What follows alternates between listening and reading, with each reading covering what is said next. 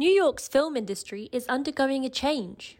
The Screen Actors Guild has released recommendation standards for training intimacy coordinators, or ICs.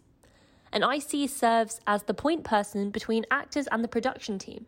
They ensure the actors film their intimate scenes safely and with consent.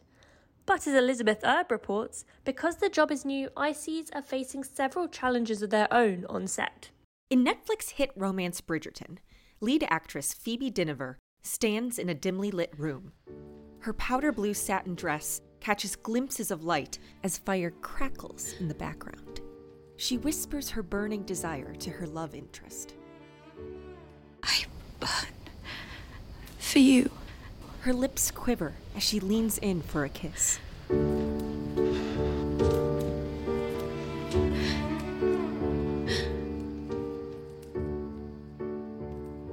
Actors used to be left up to their own devices when filming intimate scenes, as Dynevor tells Glamour UK.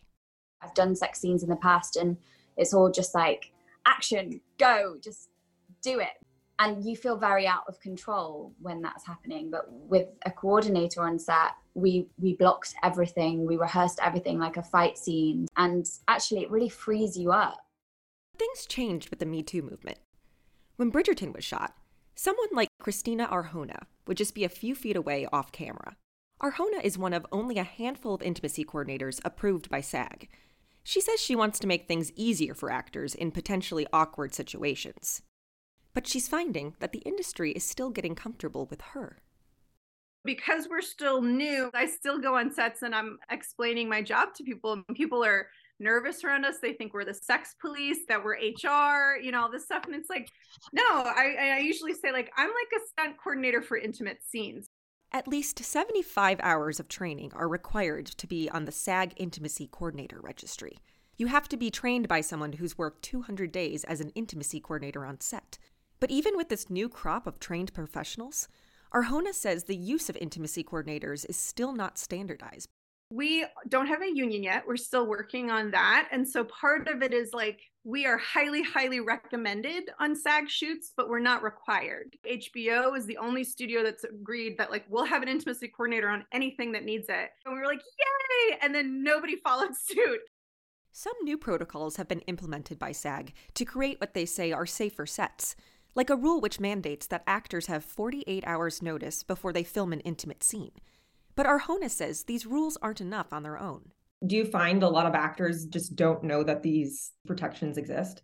Most actors. I'm trying to teach actors and young filmmakers and everybody of like, you have these rights that are here to protect you, but if you don't know it, you can still get pressured into stuff. I don't know that I've worked with an actor who knew all their rights already. So far, 7 training programs around the world have received accreditation from SAG, including one here in New York. But Brooklyn-based actor Parnia Ayari is wary of this decision. She's a member of Intimacy Coordinators of Color and says the program's cost, which can be upwards of $5,000, leaves marginalized communities out. There's a huge accessibility problem in these certification programs. What we're going to do to fix it, I'm not sure.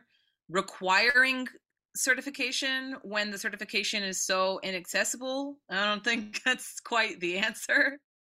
Because the position is so new, intimacy coordinators are only credited as additional crew. While she waits for the industry to catch up to her, Christina Arjona is off to her next set, Miller's Girl, starring Jenna Ortega and Martin Freeman, a film focused on a teacher and his student. She hopes the production team will be receptive. Elizabeth Erb, Columbia Radio News.